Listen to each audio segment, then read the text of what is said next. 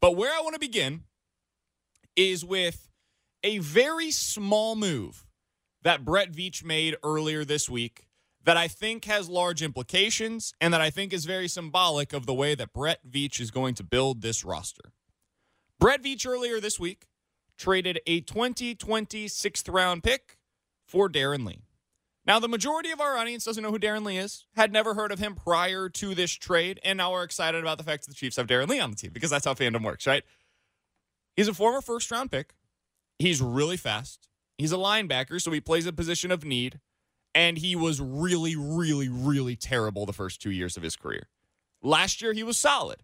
Really good in coverage, not so great against the run, but the hope by the Chiefs is that he can be better when he gets under the scheme that Steve Spagnuolo has here. It's a 4-3 as opposed to the 3-4 that he was playing with the Jets. And I got to tell you, I love it.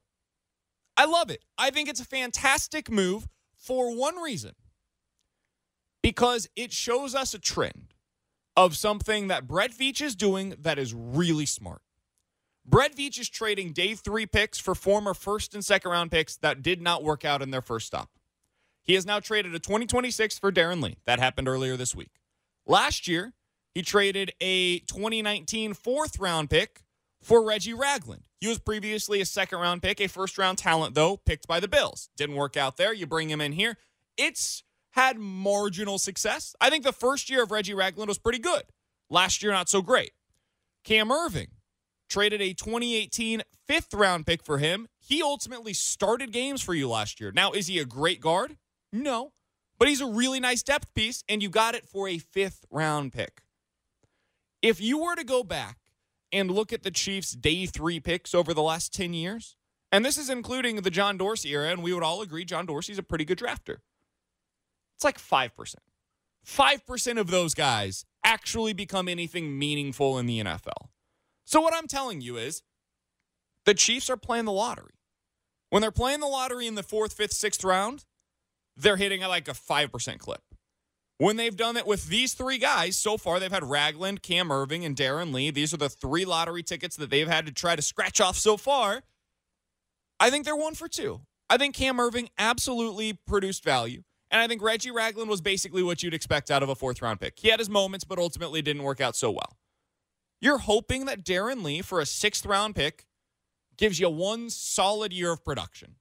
And if he can do that, and as of right now, based on all the reports coming out of Arrowhead, they think that he can start for them.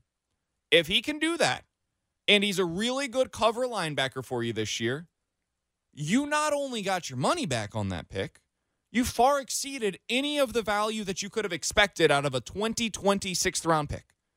So, for me, the move that we saw earlier this week, this is what Brett Veach has been best at.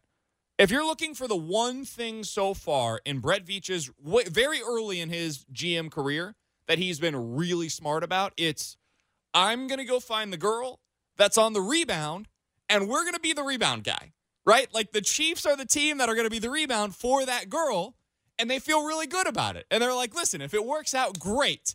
If not, well, we got a great 3 months out of this. We had some awesome dates. It was a nice fling. We had some great nights out together. We had some awesome drinks. Like, he's okay with that. If it doesn't work out, it is what it is. And you move on. You're out a 6th, 7th, 8th, or not an 8th round pick. That'd be difficult since there's no 8 rounds. But you're out of day 3 pick, and you got the opportunity to see if there was anything there in a 1st or 2nd round pick. That's valuable. That is really, really valuable. He is playing the stock market the way that you're supposed to. He's buying as low as you possibly can on an asset, seeing if he can get rich from it, and if he doesn't, he day trades and gets rid of it again. This is the way that you do it if you're Brett Veach. Congratulations, Brett Veach doing a great job with these late round picks. And I got to tell you, it's working. Because if you look at the depth that Brett Veach has built for this roster, it's as deep of a team as we've seen in Kansas City and as long as I can remember. If you're looking at the starters, okay, there's spots where they need to upgrade. I think they still need to upgrade at cornerback. We're going to talk about that later.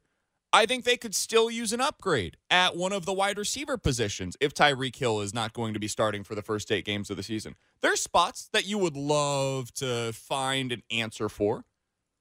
But if you're looking at the depth right now, I mean, it's as good as you can possibly ask for. Their number 4 defensive end is last year's second-round pick, Breeland Speaks. They have backup linebackers right now that last year would have started for them. Their safeties this year are literally the starters from a year ago. So the depth that he has built, and it's in part because of moves like trading for Darren Lee for a 6th-round pick, is as good as we've ever seen. So I gotta give full credit to Brett Veach because the move that he made earlier this week, it's not a huge one. Darren Lee, best case scenario, is going to be a solid player, a solid contributor for the Chiefs in 2019. But it's so much bigger than that because it symbolizes the way that Brett Veach has really started to build this roster, and I got to give him full credit for it.